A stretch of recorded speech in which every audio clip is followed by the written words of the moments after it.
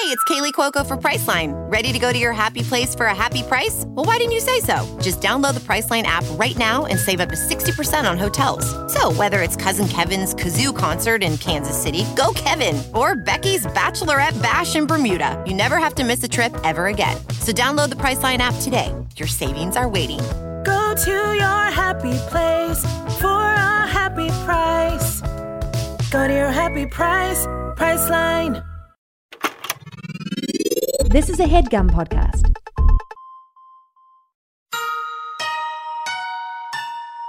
This is Emily, Henley, and Sammy, and you're listening to Too Scary Didn't Watch.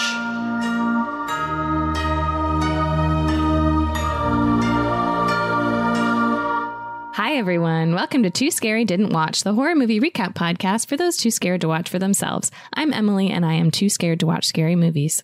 I'm Henley, and I'm also too scared to watch scary movies. I'm Sammy, and I love watching scary movies, and so I watch them so that you don't have to. And I hadn't even heard of today's movie. Ooh. And I really love that on this podcast when I just get to discover movies that I hadn't heard of before. It's very fun. There are just so many movies.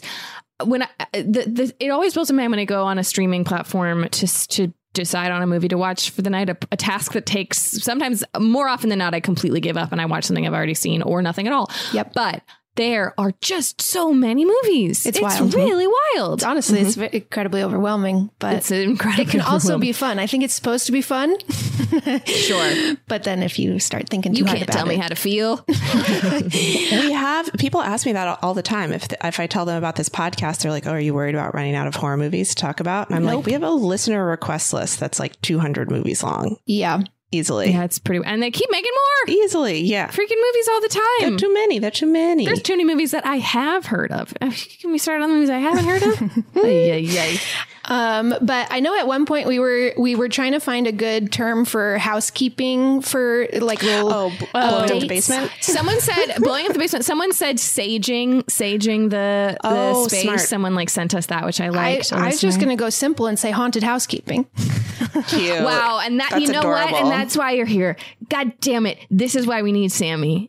This genius mind at work among again. other things. Obviously, we just could keep never it simple. Keep it simple. Haunted housekeeping. Just like the amount of movies in the world, the list of reasons why we need Sammy, infinite and never ending.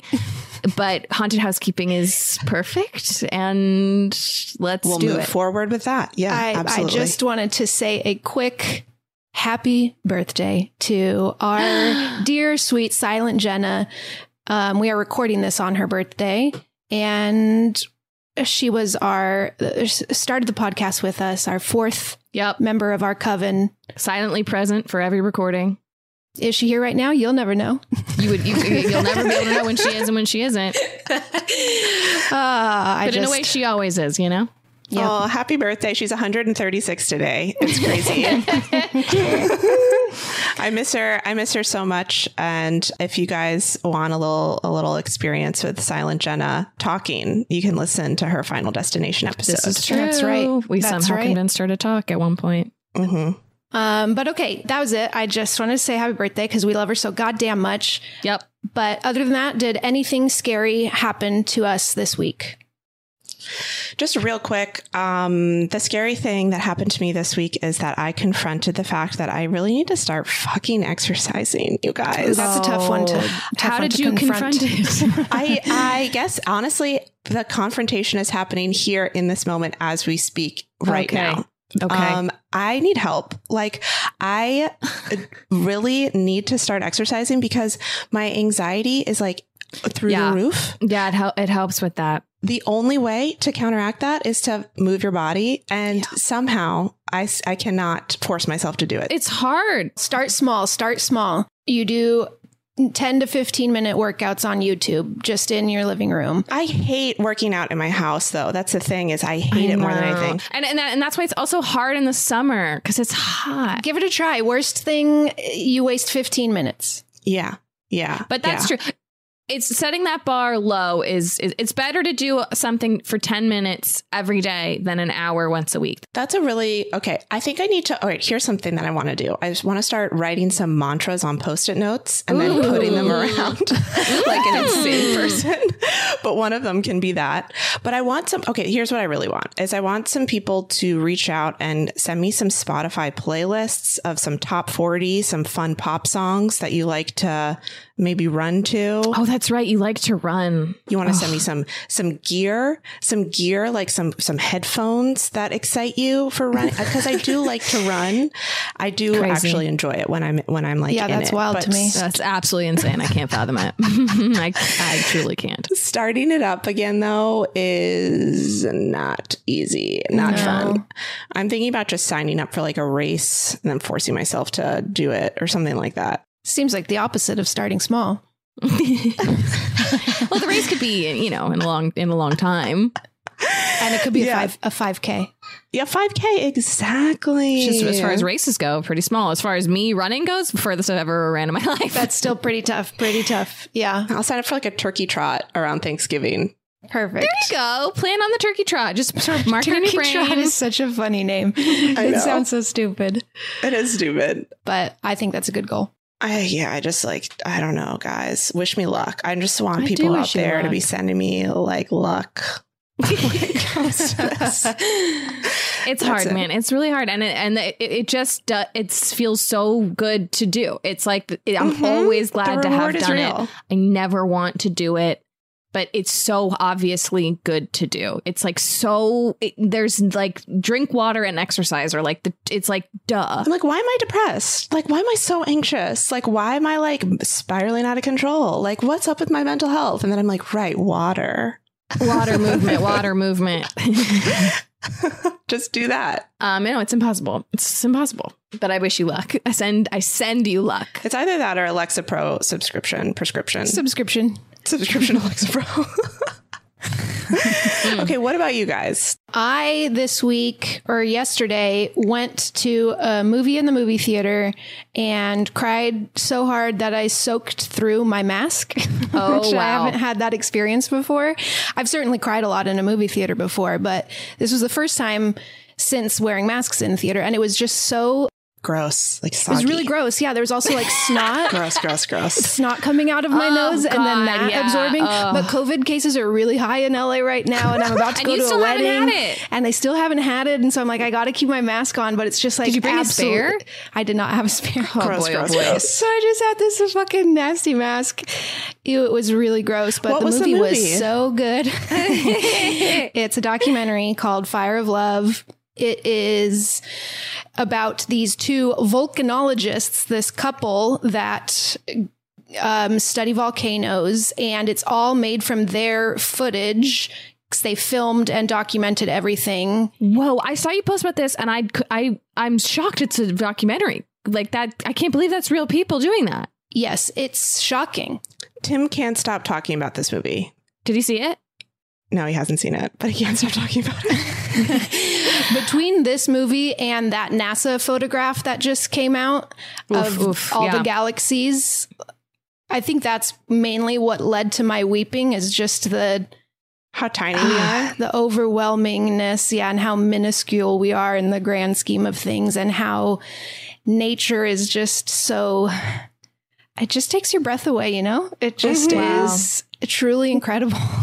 Yeah. And it'll be here so much longer than we will be. It's been here so much longer. And volcanoes, I've never even really thought twice about volcanoes. I don't think about them a lot, no. And I was shocked at how fascinating they are, how terrifying and beautiful they are. So terrifying. Like, I recently did think about a volcano because I don't ever think about them, but Joel and I went through a phase where we really this is a show that people watch. It's just very weird that we watched it, which is the CNN Stanley Tucci Italy series. I've seen every episode of it. People love that show. Thank you. We watched it and we loved it. Stanley Tucci a funny guy, sometimes not on purpose, but we really enjoyed watching Stanley Tucci just be Stanley Tucci. Yeah, in Italy. him. Anyway, he's in like Pompeii. Does he speak Italian? I feel like that's something that's weird about He the show. thinks He he's like fluent. tries. He's like trying to speak Italian, and you can tell he's like not very good at it. He's not very good at it, but he is very confident. Mm-hmm. Anyway, it's a fun show, but they're in Pompeii, and I was just like, if you live somewhere where a volcano could erupt and kill you, when that starts to happen, there's literally nothing you can do. Yeah. You can't go up. You can't go away. It like blew my mind how much it's just like, well, we are about to die. No, there is no, unless you can get immediately like up in a helicopter, like you're done.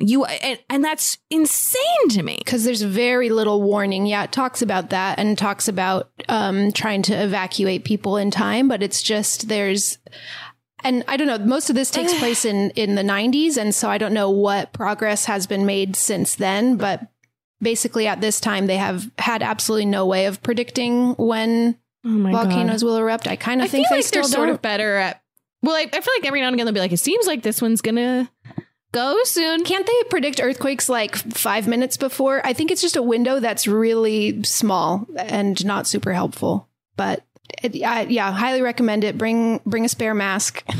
Oof. And yeah, get ready to really cry. It's very beautiful film. See, that makes and whenever you tell my movie's going to make me really cry, I go, I'll never see that. That's how I feel too. It's so funny because I always think of it as such an endorsement. And yeah, I forget that. Some people, crying's my fucking favorite thing to do. Well, here's the thing. I do love crying, but I don't want to know when it's going to happen. Me either. Yeah. I want to be surprised by it. By surprise. Yes, same, exactly. If I go into something being like, this is going to make me cry, I'll be like, no. Yeah. You know? But when crying happens to me, I lean in. Yeah. All right, Emily, bring us back from the volcano. I'm going to bring you back from the volcano. My check-in has absolutely nothing to do with volcanoes, but the scary thing that happened to me does it felt like related to just how small we are and how our lives are but one moment on this earth. And that is to say, I recently made a decision to go back to school. Woohoo! And I started school this week. I'm a student. Oh my God. We're so proud of you. Thank you. I never thought I would go back to school. I never, ever thought that I would do that. And then the pandemic happened and I rethought like so many of my life choices. And I just really sat with what I want to do with my life and decided to go back to school. So I started school this week and I'm very excited. It's a really crazy feeling to be back at school and to be back at school in my 30s where most of my peers are much younger than me. And I thought that would be kind of horrifying, but I'm actually loving it. It's like so... Let me tell you, when was the last time you met a 19-year-old? Never. Since I was 19. I'm having a really great time. They're just also lovely and like fresh to the world. And I did at one point have to Google some Gen Z slang moments after someone talked to me. She paid me a compliment and I didn't know what it meant. And I had to Google it because it was like terminology that I'm completely unaware of. Tell us the compliment. It was, she looked at she was on my Instagram. She pulled up a photo and she went, "Oh, you ate." And I was like, what? I knew it was a compliment, but I had to I was like, oh, thanks. And I like turned my phone away. She couldn't see that I was Googling. Like I like held it so close as if I was like doing something like very, dirty. Just because like, you don't know that please don't find me out that I'm like not cool. So you Googled it and it's definitely a phrase. It's a phrase. I Urban Dictionary'd it. Okay. And it means like, ooh, check you out. Like you did great. Okay. I'm 1,000 years old. At first I thought maybe she'd said you're an 8. Honestly, I would take that compliment. Thank you so much. Which similarly would be like, thank you, I think. I don't know. I'm going to say this. It's pretty high compliment. It's pretty out of 10. Pretty high number. But it's really cool. And let me tell you what, the experience of like feeling your age in a really good way. Like understanding what 30 years on this earth have given you and just being like, oh, I actually like know how to do things and I know who I am in a way. Because I so often feel not grown up at all. Like I think about the fact that by the time they were my age, my parents had 2 kids and careers and like were like settled into their lives.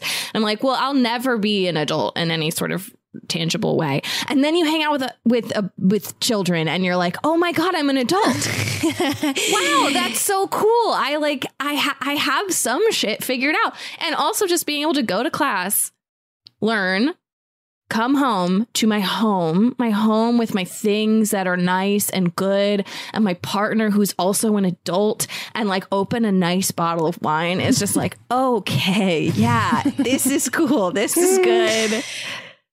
It's an exciting experience. Yeah, that's great. That's really good to hear, because I, just like you said, I'll always think that I'm just permanently a child. And in a way, we all are. But that's great. And I'm going to reap the benefits of you having that discovery, and just say that it also applies to me. learn that lesson through you. It does apply to you. I guarantee it. I absolutely guarantee it. Well, we're so proud of you, Emily. Thank you. And so happy for you. Thank you. Should we talk about this week's movie? We absolutely should. Okay, this week's movie is My Best Friend is a Vampire. Sounds right up our alley. I know. It came out in 1987, directed by Jimmy Houston, written by Tab Murphy, starring Robert Sean Leonard, Evan Morand, Cheryl Pollack, Cecilia Peck, David Warner, Paul Wilson, and Renee Auberjonois. Ooh. Hope I said that right. I liked it. And it is available to rent for $3.99. Fabulous. Well, I'm also so excited that we have a guest with us this week to talk about this movie. Pick this movie that none of us had freaking heard of. Cannot wait to hear his perspective. He is a musician, a writer on the hit NBC show Grand Crew, a podcast host of fellow HeadGum podcast Gossip Kings. We are so thrilled to have him. Welcome, Lamar Woods. Hey, what's up? What's up, Lamar? Hi, Lamar. So good to see y'all. How y'all been? So good. We're doing great. We're doing great, Lamar. How are you? Did anything scary happen to you this week? Oh man, so every day is terrifying. I guess the scariest thing I used to have night terrors when I was a kid. Oh wow, yeah. And then I have one the other day. I've been watching this show called Search Party. I don't know why. Search Party. This tells you my relationship with scary movies. Actually, very lighthearted sitcom. But I don't know. There's a character in Search Party who was kidnapped, or they think she's kidnapped or whatever. And then I like fell asleep, and like she like broke into my house. That character broke into my house and then like tied me to the bed, and I was like, I couldn't move. And then I was like, you know how you have like get paralyzed? Is it Chantel? The character Chantel. Okay. Yeah. So she like tied me to the bed, and I couldn't get out. I was like, it was like the first time where I like woke up like screaming, like where I was like, help me, somebody help me. You know, you're like, I can like, and like you transition into like aliveness. It was really scary. I like I had to like stay up the rest of the night. It was so scary. Oh my God. That's so scary. Also, Lamar, do you live alone? Yes. Yeah. Okay. Cause man, imagine somebody living with you hearing that. It would be terrifying, but it's also really terrifying to scream that and wake up and not have anybody there. I always wonder how loud it is to scream it if I was like sleeping with me, what would that sound like? Yeah. Right. I used to babysit a kid who had night terrors when I was in high school, and it was loud enough to hear. I mean, I was aware when it was happening for sure. I wasn't asleep because I was babysitting, so obviously I had to be awake. Yeah, kids get them, and there's nothing you can do like as a parent. And I bet this is true as an adult too. Like you can try to wake them up, but that actually makes it worse. I think you're not supposed to. Yeah, you're not supposed to actually wake someone up. I don't know. Ugh. Wow, that's terrifying. That is terrifying. Yeah, I don't know what to do. I wanted to see somebody about it, but then I was like, they're gonna make me confront my fears or something. I don't want to. No thanks. Never mind. I'll just deal with it. I woke up laughing once. It was so funny. Oh, that's fun. I laughed so hard in my dream that it woke me up and I woke up laughing. And just so you guys know what the dream was, it was a cat dancing on his hind legs. Oh, wow. That is hilarious. It sounds fake. It sounds like you can't be real. I'm definitely going to have that exact dream tonight. Yeah, that sounds so fun. Let's all dream that. That reminds me of, to tell a story of something that didn't happen to me, but did happen to Joel one time. He was screaming in his dream and he woke up. Sorry, it makes me laugh so hard. He woke up going, "Oh!" Like that was as much as he was screaming in real life. Wow. Oh God! So maybe that's how loud you're being too. Yeah, maybe it's really quiet. Maybe it's really, really quiet. Yeah. Wait, what time was it? Also, you said you had to stay up the rest of the night. It was like 3:30. Yeah. Ooh. Yeah, it was rough. like a real nightmare. Like I had to like throw water on my face. I was like, classic nightmare. Yeah. Oof. It was kind of cathartic though, like just like feeling fear like that. But yeah, sometimes I feel like feeling any emotion strongly does let it out a bit. You release something. Yeah, absolutely. But I don't want it to happen again. No, I don't want that either for you.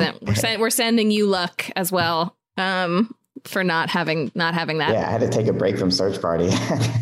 I'm gonna get back on it. It's an amazing show. I think it's it is really good.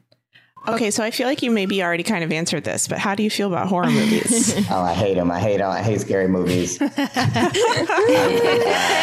why I picked this movie. But okay, great. Yeah, I actually wasn't allowed to watch scary. I grew up really religious, so I wasn't allowed to watch movies with demons or witches or any kind of like element of the evilness. Okay. And then, so when I became an adult and I was allowed to watch scary movies, I feel like I had no tolerance. I was just too sensitive to like anything. So yeah, no, I have no interest in them. I have a lot of interest in people who like scary movies. I find it fascinating that they like it, but I know I can't fathom how people are like not scared. Like I am getting braver as we do this podcast. I can like understand how you build up a tolerance, but people who are just straight up like, oh yeah, that nothing I see in a movie scares me and I can just watch anything at all. I'm like, how our brains must be so different. Well, it's also the people who like the feeling of being scared. That's true really too. Enjoy it. I was going to say, it's what we were just talking about, that cathartic feeling of being scared in a controlled environment. And also for me, sometimes I feel like,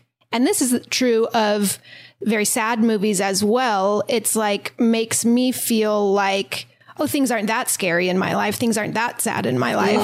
Is that mean to do? But it's like No, I think that's like healthy. No, yeah, I like sad movies. I like that kind of thing. Oh, that's interesting. I never thought of it that way. Like maybe it's like putting myself, because I do feel that way. Movies are the one thing I do when I'm like depressed is watch a movie. It lets you like put that emotion. It's like externalizing it in a way, which maybe isn't healthy. I don't know. I haven't thought this through enough, but I feel like that is a little bit what's happening with me is I can place some of my emotions on this movie and like let them go. I think that sounds healthy. I also don't know, but that's really beautiful. I think that sounds healthy. It's really beautiful. Thank you guys. Okay, so Lamar, what's the is there a movie that you saw that like really traumatized you at any point in your life? Let me think. Have you ever gone to like a theater with friends, or you've just always turned down that invite? I went to see Scream in the theater. I found that pretty fun. I can handle sometimes when it's not too gross. Like I like who killed me kind of thing. A little whodunit, a little mystery aspect to it is fun. I describe those as horror movies that want you, the viewer, to have a good time. Like I can also sort of do those that are like absolutely they're not trying to destroy you. Yeah, I can't think of one. Yeah, like maybe Jason or Freddy Krueger. That's just like I remember seeing that, not in a theater, but I remember watching a little bit of it, trying to just see it, just to be aware of that cultural phenomenon. And then I was like, oh, this is disgusting. I don't like this. I was like, why is this a thing? I mean, I think it's okay to know that about yourself and to not watch those movies. I think that's totally fine. I didn't want to, though, as a filmmaker, because I feel like I got approached to write scary movies from film companies, and I like want to be able to do it, but I just can't do it. Because I was like, oh, I want to have an appreciation for it, because it definitely feels like there's an art to it, or like some sort of art to what they're doing. Well, we got to tell you, I think from 3 years of doing this podcast, you do get braver. So you can just force yourself for 3 years. Force yourself through it. And you'll feel slightly braver. Yeah, that sounds like a terrible idea. Yeah, those night terrors would come back for sure. Absolutely. Yeah, I try to watch cartoons before I go to bed now. Like, I try to clean my you need palate. a palate cleanser. Yeah. Mm-hmm. Exactly. That's important. Mm-hmm. Okay, so tell us your relationship with this movie. The first time you saw My Best Friend is a Vampire. Oh yeah, I think this was just one of those movies that was on TV one day. I love 80s comedies. This era of 80s comedy, like Can't Buy Me Love. Well, I guess I like that one, and this one. But I remember, I feel like they have a certain energy to them. So when I see it, I know what it is. So I probably just saw it, and I was like, I'll watch this. And then I was like, oh, this is kind of funny, and it made me laugh. And then I was like, cool, I like this movie. And then it would come on all the time, and I would watch it every time it came on. Yeah, not scary at all. No, it's not too scary. I think. Most people could handle it. I think everybody. I'm trying to think if there's even... Every single person. Yeah. Would you call it a horror movie, Sam? It says horror on the IMDb. It is tagged. I think just because of the presence of vampires, it gets labeled. Do you think, since you said everyone could watch this movie, do you think there's anyone on Earth who's really scared of vampires? Just genuinely scared. Yeah, genuinely scared of vampires. There's gotta be. Yeah, they're real, right? So they probably couldn't watch this movie. The vampires are real. This movie is making a lighthearted version of this. Yeah, there's parts in Twilight that are probably scarier than this movie. There are parts of Twilight that are scary. I'll come out and say it. Oh yeah, Twilight it could be a little scary. Yeah, the vampires but vampires are always in the world of monsters. Like vampires were never too scary to me. I guess, they were more sexual. I think, because they're so sexy and cool. They're so sexy and cool. They were kind of scary in True Blood. They were a little scary in True Blood. Yeah. Okay. Yeah, that checks out. I think they're also pretty sexy in True Blood. That's sort of the whole point, right? Vampires are sexy. Yeah. But which one's more? They're hypersexual in True Blood, and I want everyone to know that I watched the pilot episode with my mom, and I don't recommend doing that. It has a very intense sex scene in that pilot. The most intense sex scene I've ever seen in my life. I was just sitting there with my mom in our living room, just like, well, are you going to say something? Am I going to say something? So I'll just pretend this is normal. But I love vampires. I think they're funny and interesting and cool. And I love a vampire movie. So I'm pretty excited for this. Well, I will tell you that there is not a lot of information about this movie as far as trivia. There is no Rotten Tomatoes score, no Metacritic score. It has 6 on IMDb. Okay. No budget available. Box office, $174,380. Very specific. Not a lot. Not a lot. Especially, I think the budget, it doesn't look like, huge budget or anything, but there's a lot of car stunts and car chases and car crashes. So I feel like those aren't cheap. Just car chases alone must have cost a good amount. And no trivia really. And there's also no trailer. Isn't that crazy?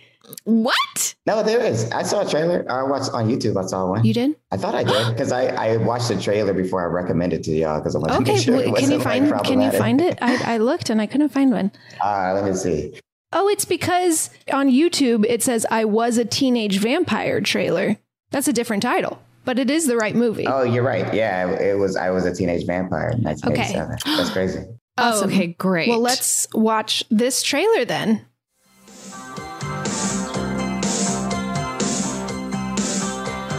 I'm going Every teenager has problems. But when Jeremy Capello looked in the mirror, he knew things were not quite normal. The mirror's not working. They say older women are different. He just wanted to find out how. At last, a movie you can sink your teeth into. So you think you have problems?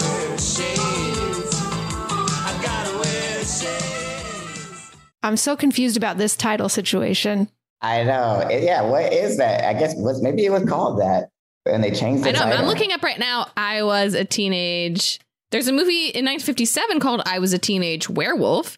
Oh my God, there's another movie called I Was a Teenage Zombie. Well, both seem correct. Very interesting. Very interesting. Yeah. Wow. I want to see this movie. Me too. Immediately. It looks super fun. Yeah. It looks so fun. And you got a taste of some of those car chases. I gotta wear shades. From watching the trailer now, it did look kind of scary. Or like some of this vampire stuff looks scary. It looks like it has like some scary moments in it for sure. Yeah. Yeah, it also looks a little bit horny. Looks like the whole, I mean, you'll tell us, but the whole ordeal starts with him having sex with an older woman, which is like horny. It's like it has that angsty 80s like horniness to it. Like, they just talk about having sex constantly. Love it. I feel like they're really going for like, okay, so people like risky business. Okay, so he's it's sort of like a brown-haired white boy with sunglasses. And they even mention Tom Cruise by name in this film. They do, fuck. Yes, It's the bleakest time of the year, so you know what that means. We deserve to get cozy on the couch, rewatch our favorite TikTok videos, and drink a goddamn glass of wine. If you ever struggle to pick out the right bottle, you will love our next sponsor, Naked Wines. Did you know that when you buy wine today, most of the money goes to things like fancy packaging, big budget marketing campaigns, and tax?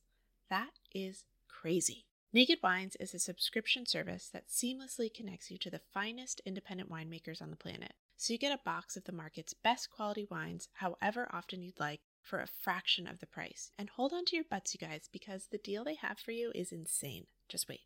So how do they do it? Naked Wines connects winemakers and wine drinkers directly, allowing for vineyard-to-door delivery at up to 60% off what you would normally pay in a store. By cutting out the traditional retail middleman costs and markups, winemakers can pass those savings on to you without skimping on quality. I can't stop talking about Naked Wines. I love that their quiz matches you with bottles that you love, and each shipment includes wines they recommend based on your previous ratings. I'm currently loving their organic options, especially the Chris Condos Cabernet from Mendocino County.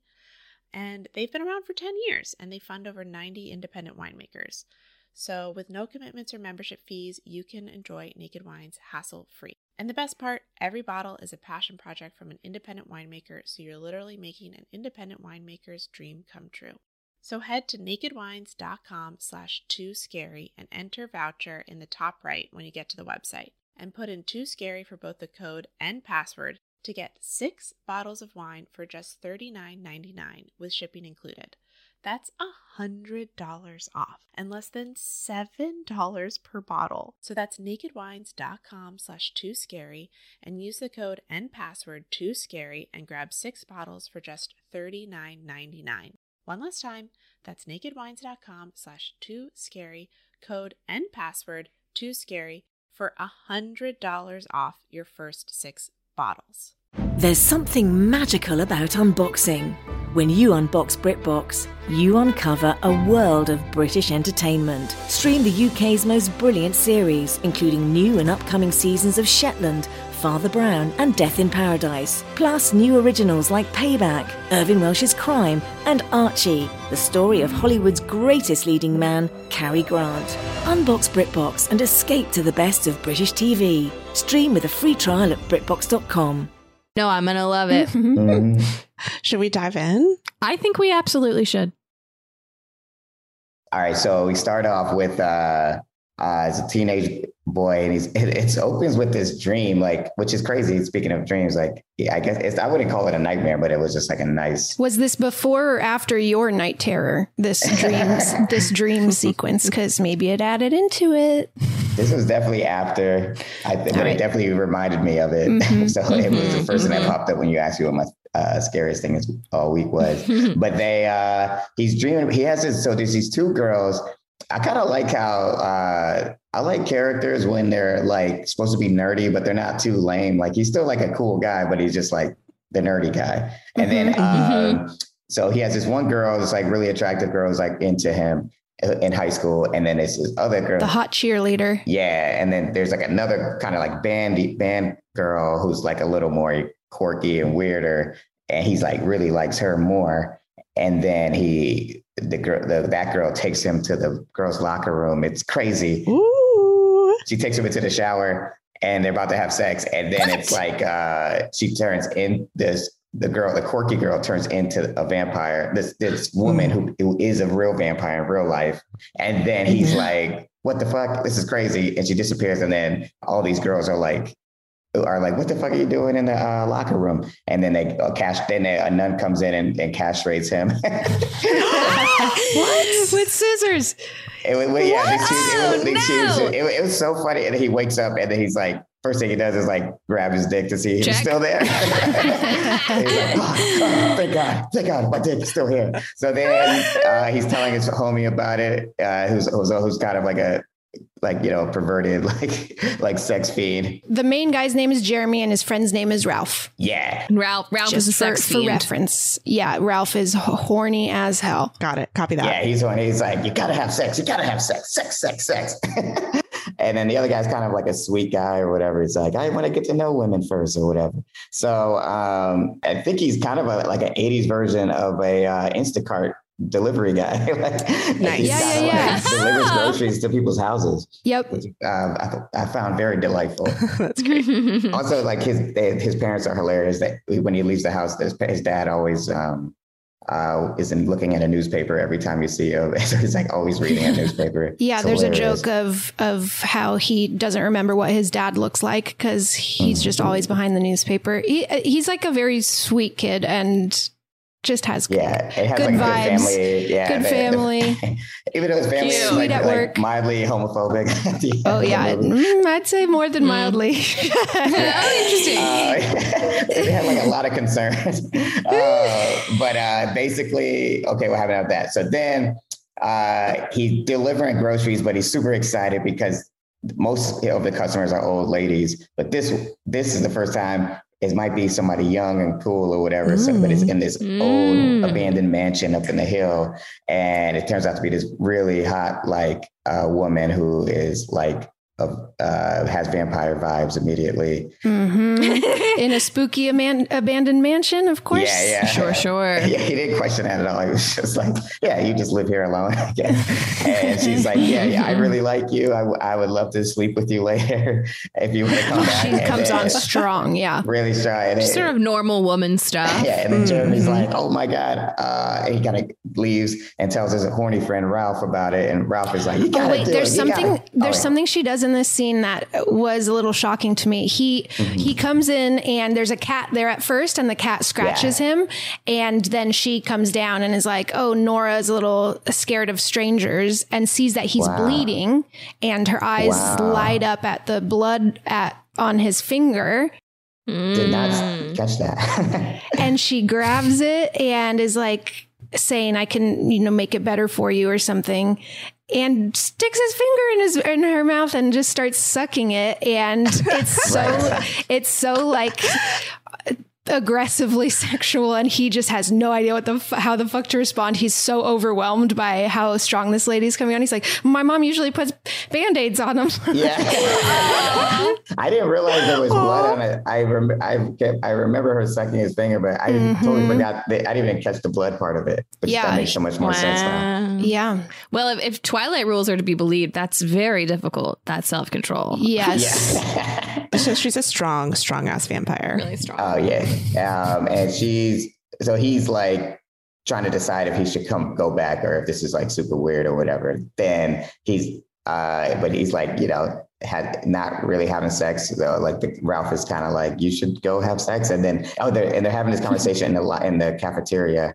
And then all these girls are in the table next to him. Cause he's like, Jeremy's kind of like, like being having a lot of anxiety about it. He's like, I don't know, this is kind of weird. I don't think I should do this. And then all these girls are like, just do it, nerd. They just sent him to his grave. But like, he was like, okay. So he goes, he goes to the house. Ralph gives him a ride. Ralph is like, obviously you're going. I actually kind of appreciate that Ralph was willing to do that. That was kind of a good friend. He was like, I'll stay in the car with you while you go. Jeremy is in a suit and tie, which is very funny to me. He really dresses up for it. And also, I think important to note, she's the woman from his dream in the opening scene. And he's very thrown by that. Okay, so he recalls that. He's like, wait a minute. Yeah. Mm-hmm. But he thinking of it in that moment as like a serendipitous thing, less like scary. It's a sign. Like, it's a sign. This is meant to be or something. Mm-hmm. So yeah, they start making out, right? They get it in like pretty quickly, right? And then so there's these guys. My two favorite kids, this is Professor and his like sidekick, who are like vampire hunters. So they're like already pulling up to the house, watching this happen because they've been watching this Nora, the woman vampire, Nora is her name. And they're like, we're going to kill her basically. And they see the kid going and they're like, oh, is that a vampire too? So it's like, it's too late. Even if it is, it's too late. He's a goner too. These guys are like fanatics, like, they're kind of Looney Tunes, and the professor fat shames his sidekick constantly, which is cool. What? The 80s are fucked up, man. The 80s, man. Yeah. It's like that character. That's also the character who got thrown out the window. Oh yeah, it's like the 80s were a time of fat jokes and homophobic jokes. Like it's like. Being fat or being gay is like the punchline a lot of times in this movie. Oh, so funny. Oh my God. Yeah. And then, she that's a classic scene at the vampire scene where they're about to have sex and she just fucking bites his neck. Man, it looked like it hurt. Oof. He doesn't act like it hurt though.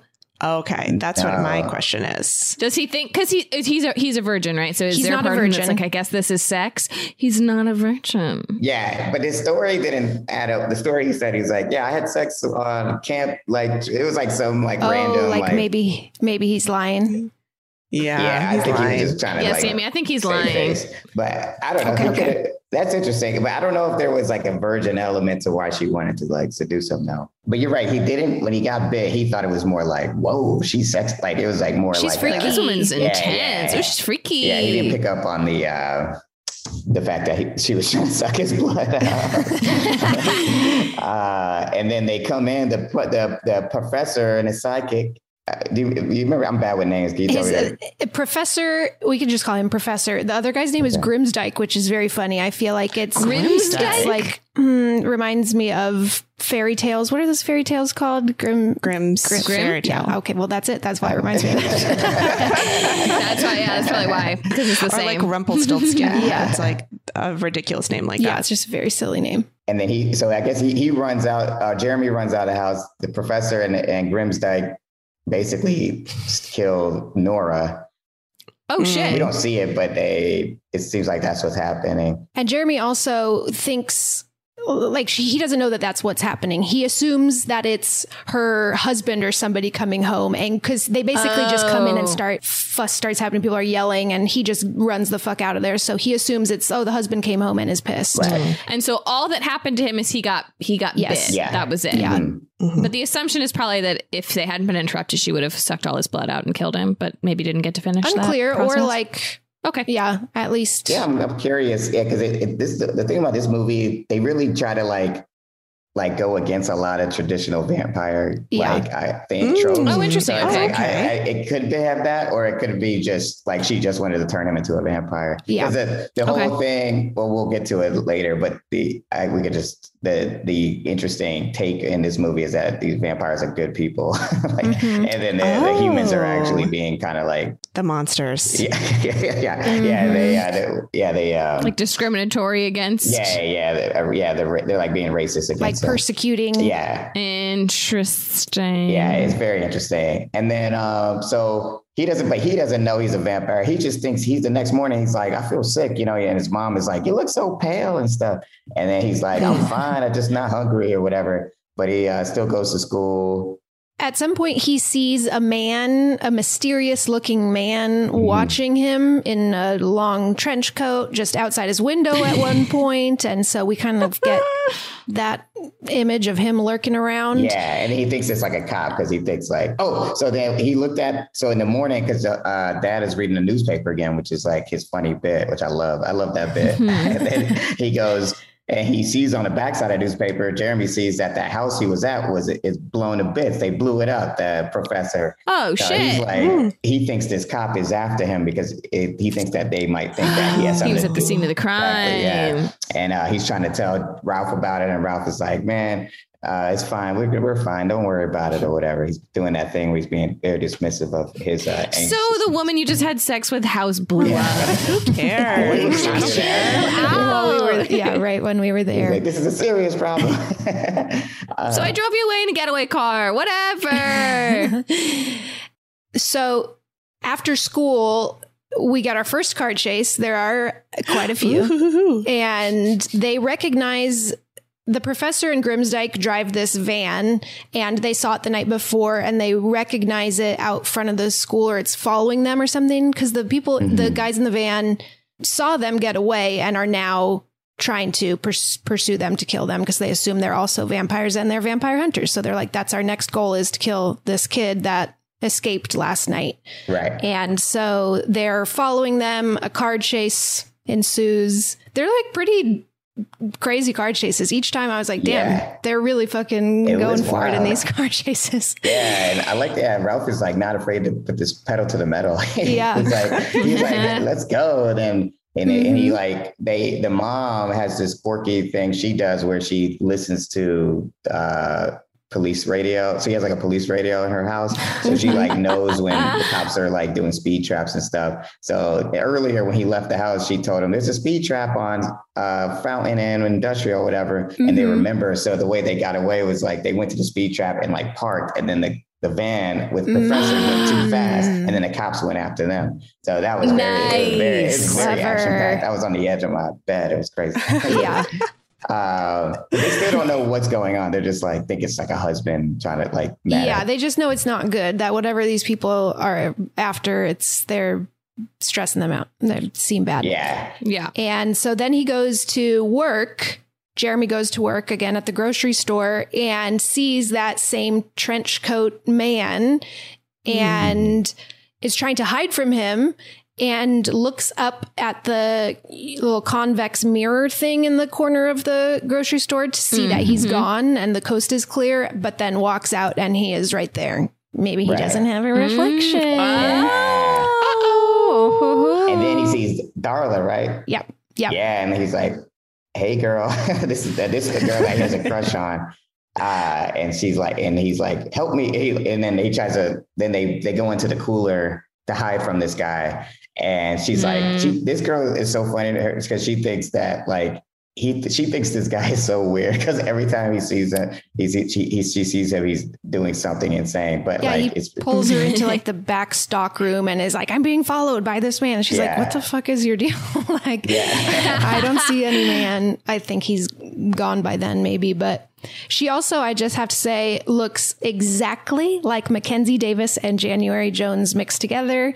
If anybody, she's hot. And I just couldn't stop seeing those two actresses. So if anybody watches this, just know that that's what I was thinking the whole time. I want to Google image her. Curious. Interesting. He gets I don't think he ever has or he doesn't talk to Trenchcoat Man yet. Trenchcoat Man leaves or something. And then he goes home and he's at this point getting really like disgusted by food and can't eat his breakfast, can't drink his soda at school. And he's getting really hungry. And so he's home at night and he's trying to make a smoothie. He keeps saying like, I think I need protein. Yeah. It's a protein deficiency. That's it. That's how he's like, I think understanding what's happening to his body. And his dad is like, what are you doing? And then, but he leaves, goes upstairs, and then Jeremy's like, man, he's putting like eggs in there, milk in the blender. Ew. But he's like, this isn't enough. Something's missing. And then he goes in the fridge and he pulls out a raw steak, and he's like, he pulls all the blood and he drips the blood into the smoothie, and he's like, ew. He's wringing it like a washcloth too. The steak, twisting it, twisting all the blood out, and then he's kind of like freaking out because he's like, he wants to drink that shit, but he doesn't want to. He obviously thinks it's insane, so he runs upstairs, and then dad comes back down. And it's like, and he's like, "Ooh, this smoothie looks good." He takes this sip of it, and he's like, "Oh, I didn't get sick," and then runs out. I love it. I love that scene. I like how the parents are actually present in this film. I feel like too often you don't get to see the parents. I want to know their reactions. I'm all here for it. I love that. Yeah, they both were so funny. And yeah, they were so a part of the whole movie. Like they were in every act. Yeah. Then he goes back up to his room and the man with the trench coat is in there. Oh boy. And basically he again is like thinking, this is a cop. He's like, I'll cooperate. I'll do whatever you want. And he says, the woman you slept with was infected, I think is what the term he uses. And then Jeremy gets scared thinking he has an STD now. He's thinking now he's from the health department. Yeah, he's like, but she seems so clean. And eventually the man reveals, no, like she's a vampire. Yeah, he does like slow burn in a way that he dances insane. Around it for a bit. And then he's like, can you just, and then Jeremy's like, can you just get to the point? And then he's like, all right. Then he complains about the young generation, how we want everything instantly. And he's like, I was trying to lead up to it. Then Jeremy has the right reaction of just being very upset about this. Like, no way, this is bullshit. Like, he's really denying it. But this man has good intentions. He's trying to like help him, like, you know, adjust to the life of peace. And he gives him a book, right? A book about like, there's a lot of the, like, he was like, this is your handbook. It's going to tell you what's happening to you. And like a lot of the things that you're going to go through. And it was very sweet. Like, he was a very sweet guy. Do we think that this man is a vampire? Oh, he's definitely a vampire. Yeah, because he didn't show up in the mirror. Yeah. Oh, he didn't show up in the mirror. Oh, I see. Sorry, I thought we were talking about Jeremy didn't show up in the mirror. I got confused. No, the man, in the early scene, the man was in the mirror. And then, but then Jeremy also has that same reveal too. He looks in the mirror and can't, and we saw it in the trailer when he's like, my reflection. This mirror's broken. This mirror's broken. That doesn't, that's not how mirrors work. It can't be broken. It doesn't have mechanisms in it that I know that would be to me. Like, I feel like if I looked in a mirror and I didn't see my reflection, my first thought would be like, I'm a vampire. Like, I wouldn't even think like, yes, I would be like, 100%. The mirror is broken. Especially because it's like, it looked like the mirror reflected other things. Have you guys ever had when an automatic sliding door won't open for you? And I have like a moment of panic then of like, well, I'm invisible. You don't exist. I'm dead. I'm dead.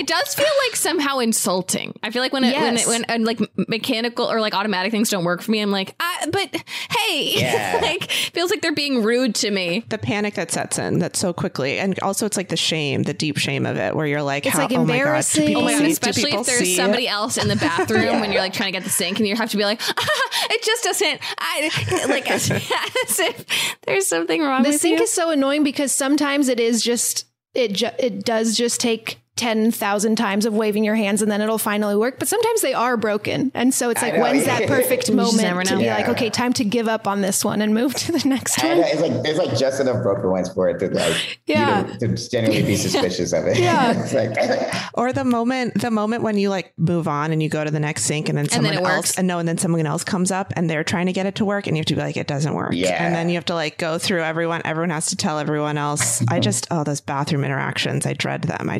them. Just get out. Especially during COVID. I don't like talking to anybody.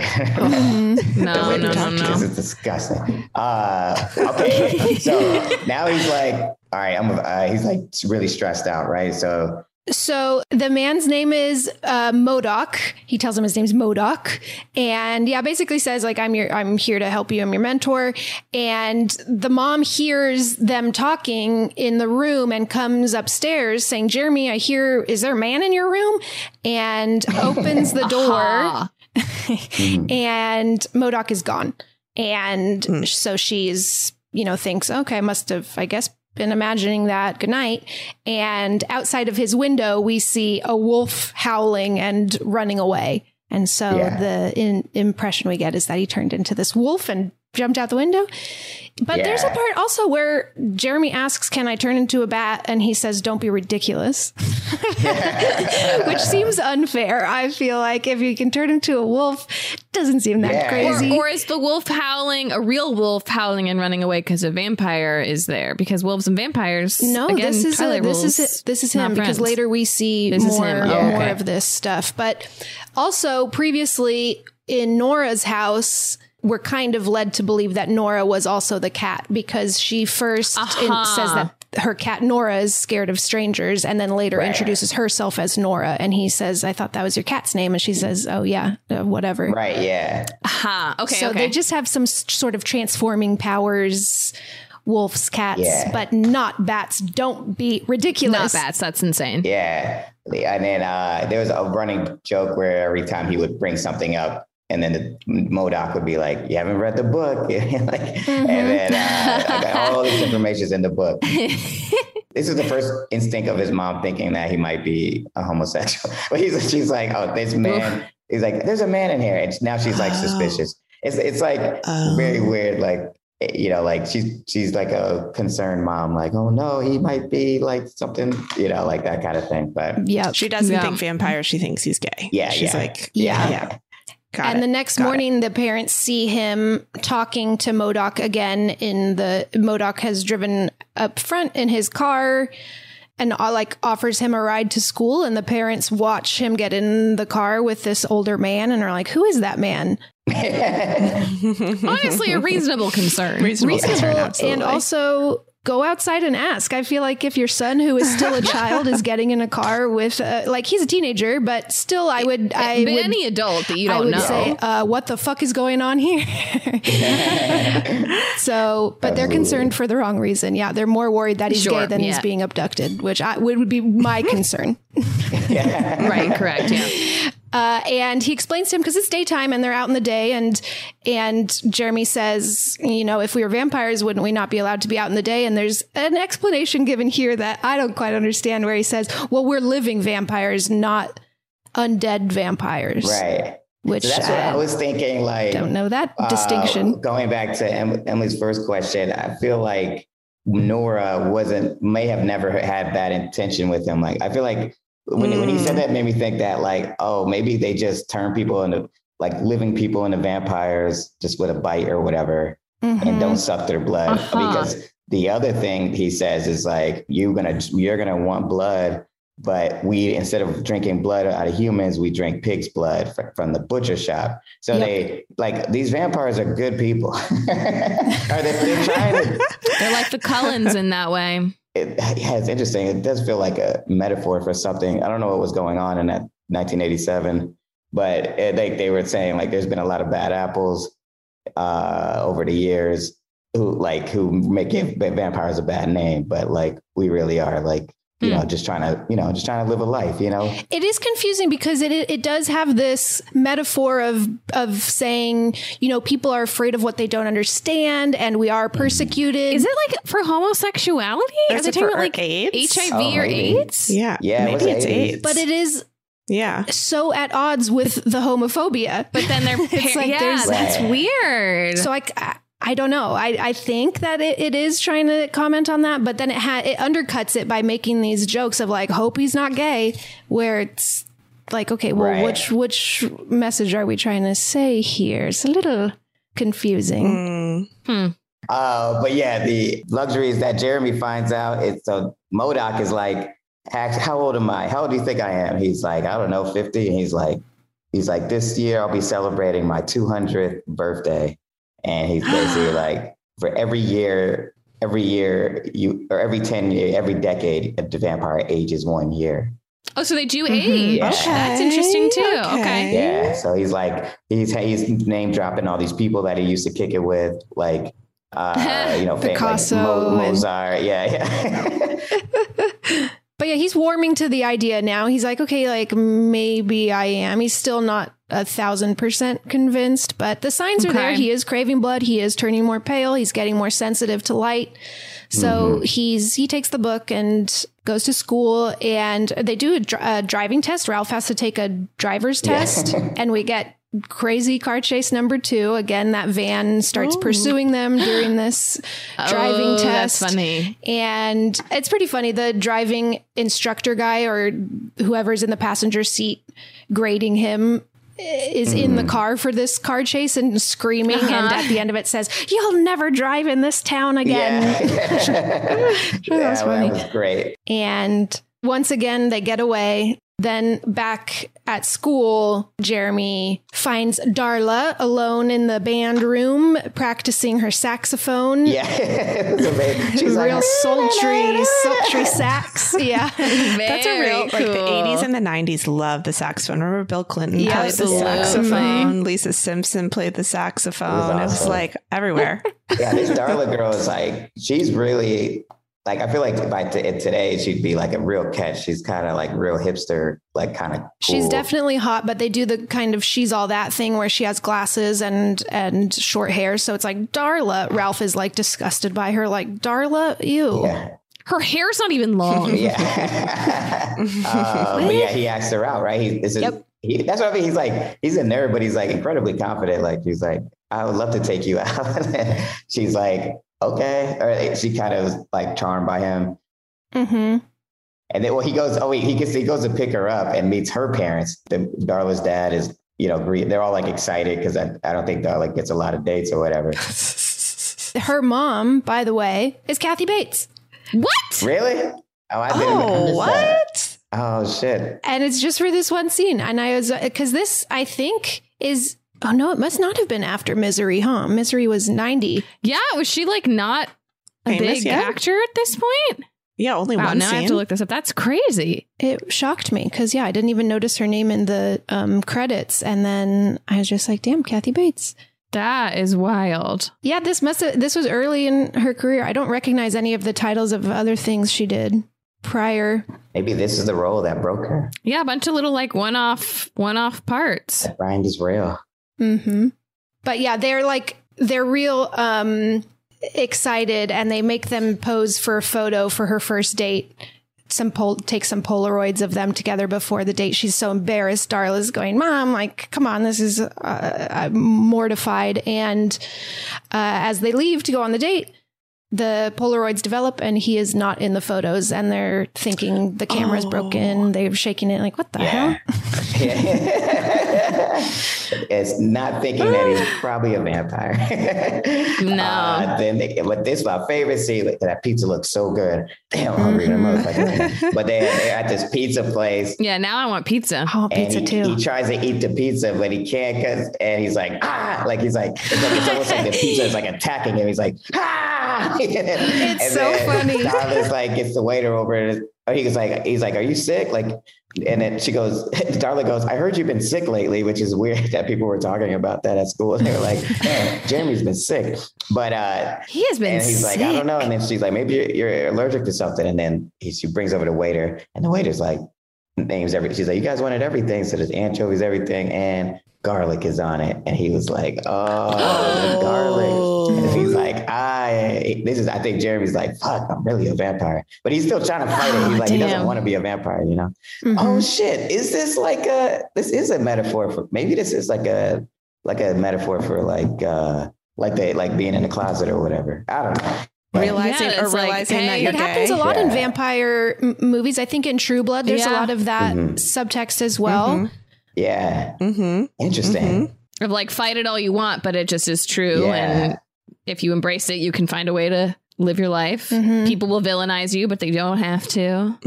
Wow. That makes me look at this movie differently. Oh, interesting. All right. That was great. But how nice. Yeah, they just kind of messed up with the gay jokes. But, if those were you can't win them all. Like, you can't win it all. But yeah, he's having a great time with Darla. It's a great date. Really, really happy for him. And they are going to this romantic lookout, and then he sees to the left of them or to the right of them is another car with Darla's friend, who's like her hot friend, who's like making out with some guy. And she sees him and she sees Jeremy and Darla over there. And then Jeremy's like, you know, they're having a normal day. Seems pretty, they're like connecting and stuff. And then he says he really likes her. And then he kisses her and they start making out. And then he's like getting real, like his teeth are starting to come out, the fangs. Oh. And he's like, I was so scared. I was like, oh no, he's gonna bite her. And he was like this close to biting her neck, but was trying to stop himself. And then he just freaks out and like kicks her out of the car. He's like, I gotta go. And he kicks her out of his car and then leaves her there and drives off. And then her friend was like basically he's like, I told you he was an asshole, basically. I mean, yeah, that's a pretty wild move. And so he drives home and he drives to the butcher shop and he's like ordering, he's like, let me get a bucket of ribs and some chicken. And wait, really what he wants is the pig's blood. So he orders all this stuff. And then he's like, oh, can I have a pint of like a little quart of pig's blood? Make that a pint of pig's blood. And then he's like, I'll just get that. And then not all the other meat. Yeah. Actually, I just want that. And then the butcher is totally down with it. He's like down with vampires. So he's like, hey, it's your first time, isn't it? and he's like, the butcher knows. Yeah. The butcher's in on it. Yeah, I love that. He's like helps them. He like supplies blood for them. So then he takes the blood and he goes home and then he takes a sip of, he takes his finger, dips it, and he's like, not bad. It's not bad at all. Then he's like, and then he starts drinking it. And then this is like him basically being like, embracing it now. Embracing it. And the music comes on. It's like, things are getting better. And I gotta wear shades. And then he wakes up, he's sleeping under his bed now. Now he's understanding the best way to live as a vampire. And then he wakes, it's like a montage basically. He's got a picture of himself on the mirror so he can see like what he kind of looks like. But anyway, he's embracing it. He's cool. He's walking out. His parents are like, is everything okay with you? And he's like, everything is great. And he like winks at his parents as he leaves the door and he walks out. And at some point, MODOK gave him his car, which I forgot that scene. I think we skipped over that scene, but basically he's like driving off in that guy's Mercedes BMW and it says Nightman on his license plate says Nightman. And he drives up. So he's transitioned into the Tom Cruise version of himself now. This is where we are. I love it. I love a montage. At some point, he's like talking to MODOK, probably when he gives him the car or whatever. And I just liked at one point he says that he's really sad about the garlic because he really loves garlic. I would be sad too. I love garlic. That would be a very upset. I can't eat garlic because of freaking IBS, and I am sad about it. So I really related. Or you're a vampire. Maybe I'm a vampire. Or you're a vampire. Could be. But yeah, MODOK tells him like, you really should be reading this book. You could do some pretty cool shit now. You're a vampire. There's mind control and all this shit. And so Jeremy decides he's going to try to use the mind control to smooth things over with Darla. And so he goes to school and they're doing the marching band practice outside. And he walks up to apologize to her, and she's obviously mad. He left her at the makeout point. And so he's trying to say like, I'm so sorry, give me another chance. And she's angry and saying no. And so then he puts his fingers to his temple and looks like he's focusing really hard, like he's going to do some mind control. And he says, stop right there. She stops. He says, raise your right hand.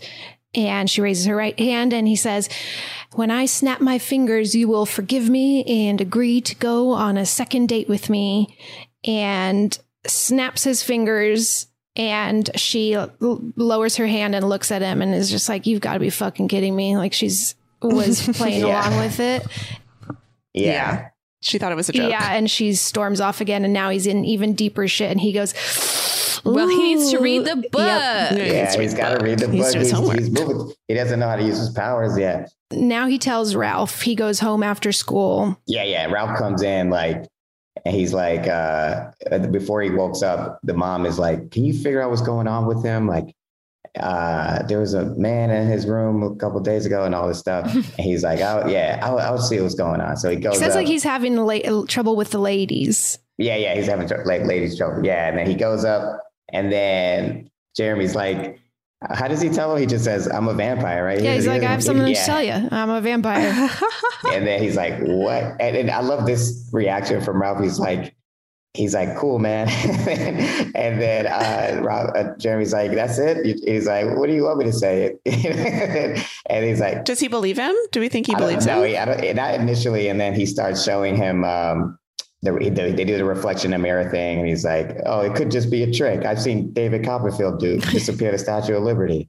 And then he's like, starts drinking the pig's blood because he has like a refrigerator full of pig's blood now because he's fully stocked up. And he drinks it in front of him and he's like, okay, it's red, whatever. But then he smells it and he was like, oh shit, that's fucking blood. That's crazy. And then he's like, he's like a real vampire. So Ralph just like leaves without saying bye. He just kind of walks out and then his mom's like, what'd you find out? Did you find out? And he's like, it's personal. You don't want to know. And then like walks out, Ralph is just like losing his mind because his best friend is a vampire. Which is that's the weird thing about the title is because it's not really about Ralph. I know. I thought about that too. The title, in some ways, I Was a Teenage Vampire would make more sense as a title. So maybe that's why there's both versions of it. That happened with Black Christmas too. That had another title. And I think even... Yes. Maybe the Amityville Horror did too. I think this just happens sometimes that it starts with one title and then they change it because of marketing reasons or whatever. Right. But yeah, it's true. The title, My Best Friend is a Vampire, makes it seem as if the movie is from Ralph's perspective, which it is not. Yeah. Okay. Yeah. Okay. So he leaves. And then Ralph goes back to his house. I love that he grabs a scarf and starts really wrapping it around his neck. Like, you're not going to get my blood. He's protecting his neck. And then Jeremy basically follows him there and flies up to his window now and comes into... Ooh, he can fly. Yeah, he's been reading the book. Yeah. Yeah. Okay, good. And basically just says, I'm the same person I was. You don't have to be scared of me. We can still be friends. And... Oh my God, this is such a metaphor. Yeah, right. It's definitely a metaphor. It's playing out like becoming clear. Yeah. Wow. So they eventually reach an understanding. Ralph feels less scared and says, all right, well, I know what we should do then. And they go to a club and he says he wants him basically to use his mind control to get Ralph laid. Yeah. Oh my God. Makes sense. That's the logical conclusion in all of this. Yes. And then he's still not that good at it yet. So he keeps doing his mind control, but it's like it's kind of wacky. Slightly like mixing the it up. Wrong person. And then the professor and Grimsdyke are in there. Yeah, they show up and they're like after them still. And then Jeremy does the mind control on Grimsdyke by mistake because he's going after a girl, but the girl who moves out the way and it hits Grimsdyke, and then Grimsdyke falls in love with Ralph so that he tries to have sex with Ralph, I guess, and then the professor is in there with the full stake, like a crossbow with a stake on it. It's very funny he's sneakily trying to crossbow people in like a crowded club. Just made me laugh.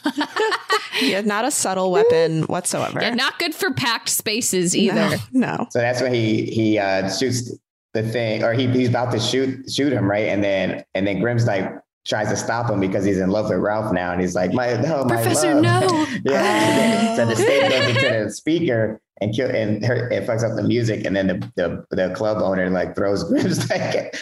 And then the professor is such an asshole to Grimsdyke. He's like, he sees this guy coming towards both of them, and the professor's like, I'm gonna get out of here, and he gives him the crossbow. So they think Grimsdyke did it, and then he just throws Grimsdyke through a window, which is what we saw. It's just crazy how they treat Grimsdyke. He's just such a sad character. Mm-hmm. That's horrible. They get away and they go to a diner, and Jeremy sees Darla there at a table with her friends, and again goes to apologize, just struts right up, sits next to her. Her friend says something like, "You never give up, do you?" And he's like, "No, I really like you. And I'm so sorry. And I really would like you to give me another chance." And she's basically saying, "Yeah, I like you too, but you're just so weird." Yeah. He's like, "I promise I won't do anything weird. No more weird stuff." And then meanwhile, Ralph is sitting over there, and Grimsdyke and Professor kidnap Ralph and take him out of the pizza or the diner. Right as he's saying this, and he looks over and he sees her. He's like, "Oh shit, we gotta go." He's like, he grabs Darla, and then Darla's friend is like, "Man, don't go with him. He's a loser." And then Jeremy uses his powers, and he uses it to like push Darla's friend like back on the couch, and he's finally getting the hang of it, I guess. So then there's another car chase. This is the craziest one of all. There's cars flipping. He drives like on two wheels at one point. Darla's like freaking out. She's like, "What is going on?" Like, has no idea what's going on. He also says that he's like, "They think Ralph is a vampire." And she's like, "Well, that's insane." And he's like, "I know, right? It's crazy because I'm the vampire, not Ralph." I love how like willing he just tells people like so quickly. And you see Darla start to look very scared because now she's in the passenger seat with a man who, you would assume is losing their mind, but right. I don't know. At some point she sees enough to eventually believe him, but at first she's very scared. Right. And while this chase is happening, Jeremy's parents hear about it over the police scanner because they listen in on that and can hear, I guess, maybe the license plate or something that they had seen earlier. Yeah, Nightman. They're like, "Nightman, that's our son." Easy to remember. And then so they get their car, but they're genuinely, sincerely concerned. They're just like, "We got to go help our son," So they go out and they drive up to go find them. And then Jeremy's just driving out of control. He's on like the wheels are on, the car is like literally flipped on its side. And it just like hits a ramp and it flips over. It's the craziest crash I ever seen. Like they definitely should have died. Yeah, and then, completely unharmed. And then the cops also, it was at this moment that I realized they were in Houston, which I didn't realize. And I was like, "Oh, this is cool." Yeah. Yeah, it's like a cool location for a vampire movie. Yeah. And then, and then the cops pull him out of the car, and then he's like, "We got to stop them. They're going to kill my friend Ralph. They think he's a vampire. I'm the vampire." Like he said the exact same thing. And then the cops are like, "Oh man, we got another vampire hunter situation." And then they're like, "Just sit right here." Oh, so they know, they're aware. They were like fucking with them, and then they put him in the cop car, and then they're like, "Just sit right here." And then he's like, and then they just don't help him at all. Yeah, they're like, "You need to sober up." Yep. He's like sitting there, and he's like, Jeremy's so defeated, worried about his best friend, and like it should have been called "My Best Friend is Being Chased by Vampire Hunters." Better title. My best friend is not a vampire. Yeah. I'm the vampire. My best friend isn't. There's been a mix-up. And then Darla's like, "Fuck it, let's go." She jumps into the car, in the driver's seat of the cop car, turns it on, and then Jeremy's like, "Holy shit, I can't believe you're doing this." And then Darla's like, "Oh, you don't even know what I'm capable of," and like turns the car off, and then they start riding, driving, and taking off after the professor and Grimsdyke. Nice. They find him at the professor and Grimsdyke have taken Ralph to a church and tie him to a table thing, slab looking thing, some sort of sacrificial thing. Right. And have a wooden stake, and they're planning to stab him through the heart. Wow. And I'm also sorry. Now I'm just getting the like church metaphor part of like homophobia of like, you need to see God, like God. Wow. Yeah, I really recommend you guys should check this movie out. It's great. It's a fun movie. Yeah. I think as a kid, I watched it. I felt like, it definitely was, I was connected to like the idea of just feeling different or whatever. And maybe that we landed.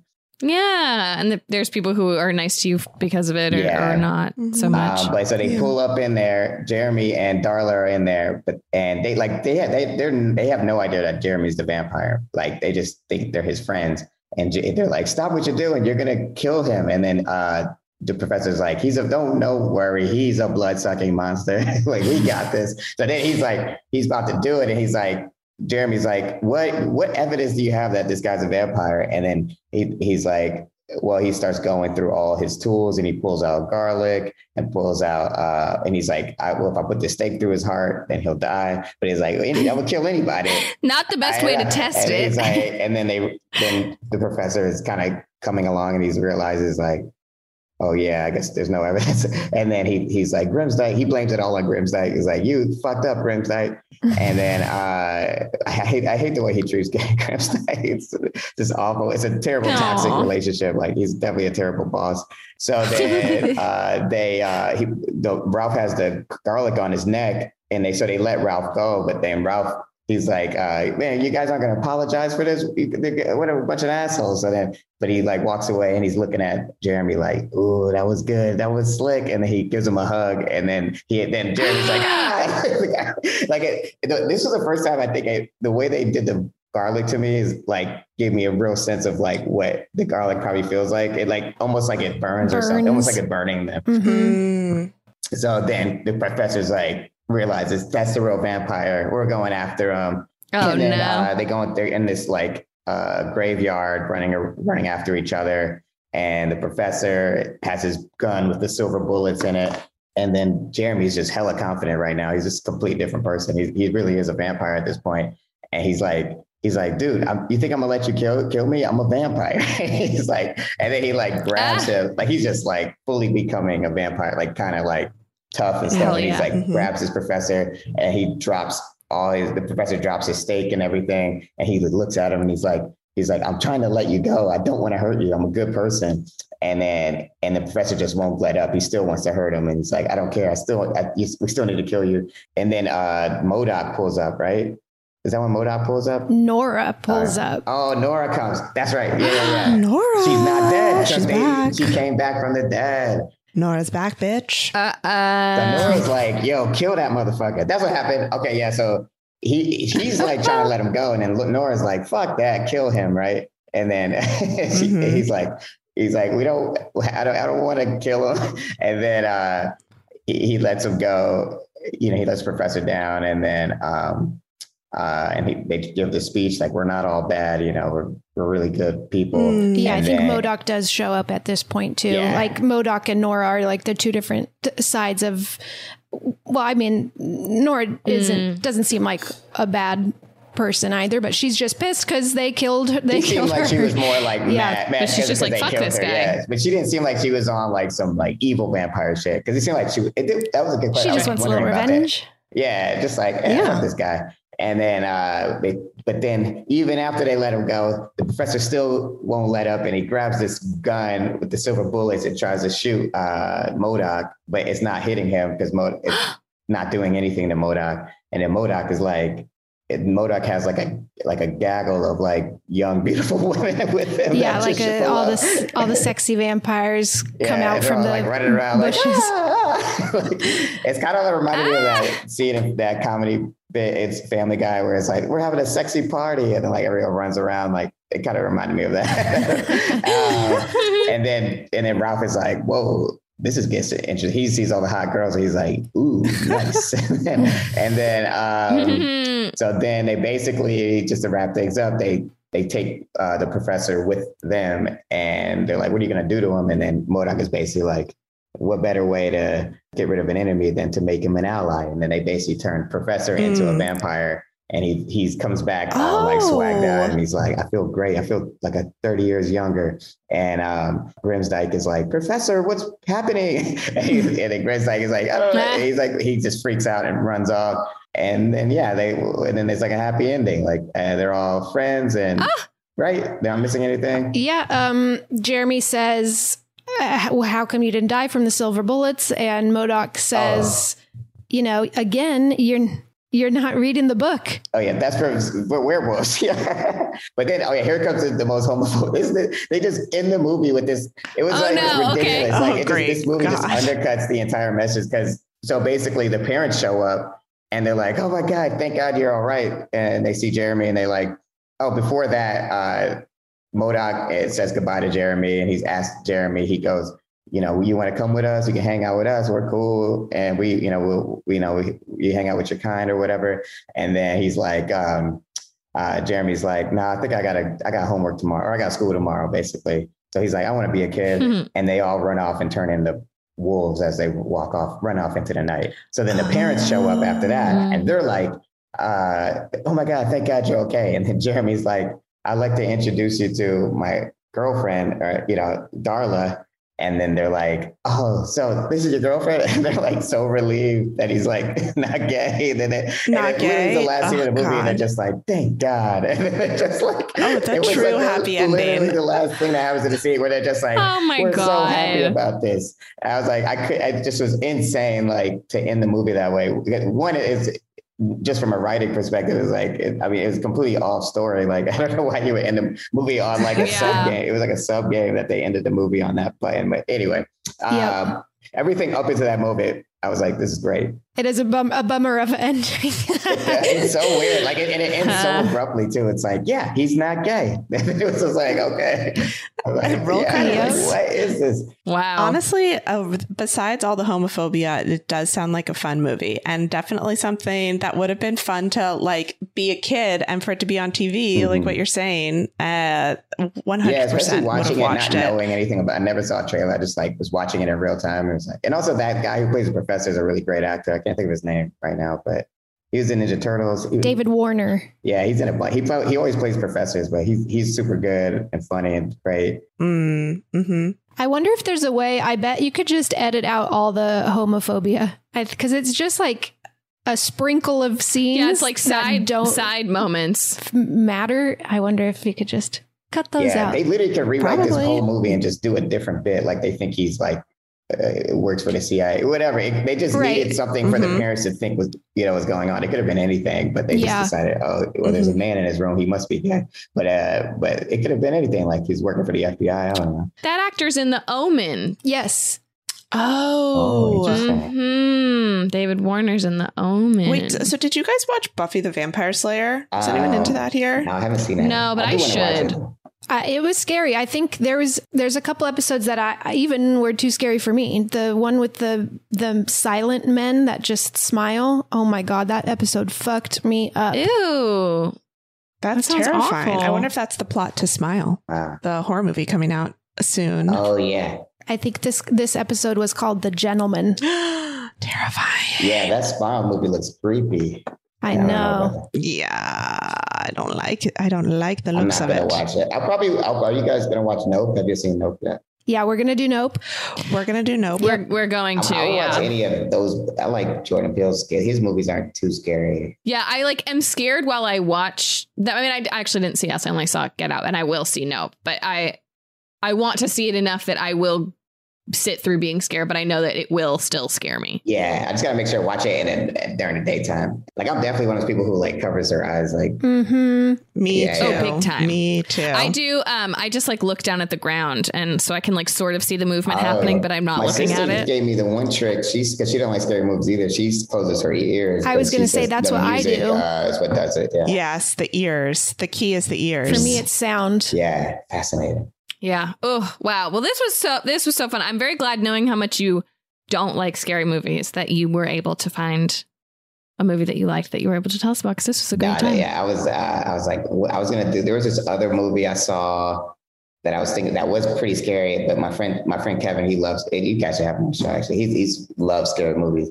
but he took me to see this movie at the Beverly Theater that was like this old like 90s black, kind of almost like black exploitation scary movie. I forgot what it was called. Ooh. It was called Fight Temptation. It was like Temptation, but it was very hilarious. But that was also pretty scary though. Like basically it was about like this woman who like seduced men, and then she was like the devil basically. But like that was like scary, but also I was choosing between those two. But I was like, I don't want to watch anything scary. I know. Yeah, like, let's do something fun. This is perfect. This is absolutely perfect. Yeah, thank you so much, Lamar. Thank you for being here. Well, yeah, thanks for having me. Lamar, what would you like to promote for listeners? Where can they find you? What should they check out? You've got just so much wonderful stuff. Oh, thank you. I was just going to say you can follow me on Instagram at Profmatic. So that's Proph Matic. And Grand Crew's out right now. You can watch it on Hulu. I have a podcast with one of the stars of Grand Crew called Gossip Kings that they mentioned earlier. It's on HeadGum as well. Very fun show that you can just watch Gossip Girl along with me and him, and we talk about it. Hell yeah. It's a perfect idea.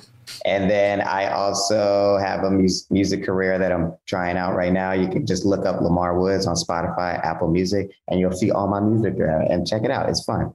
And that's it for me. Yeah. Hell yeah. So stay in touch with me. I'm out here. I'm hanging out. Maybe I'll try listening to some of your music while I'm running. Oh, yeah. You need to. I know.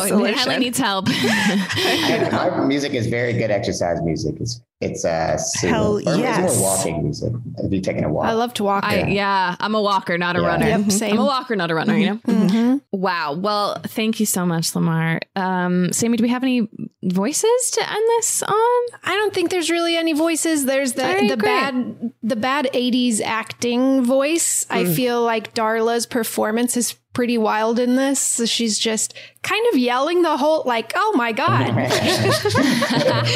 So it is funny that 80s acting voice is also like so deeply white American, for a lack of a better term, where it's like, oh my goodness, this is crazy what's happening. Yeah. I can't believe it. Yeah. So I guess I'll try to do that. Okay. So from all of us here at Too Scary Didn't Watch. That's good. Goodbye. Goodbye. Thank you, my friends, for listening to another episode of Too Scary Didn't Watch. If you had fun hanging with us, don't forget to subscribe, rate, and review on Apple Podcasts and Spotify. We're also on Twitter and Instagram at TSDW Podcast. And if you're interested in things like bonus episodes, video, trailer reactions, and other cool content, head on over to patreon.com/TSDW Podcast. All right, we love you all forever and ever, starting a while ago and continuing into eternity. Adios. That was a HeadGum podcast.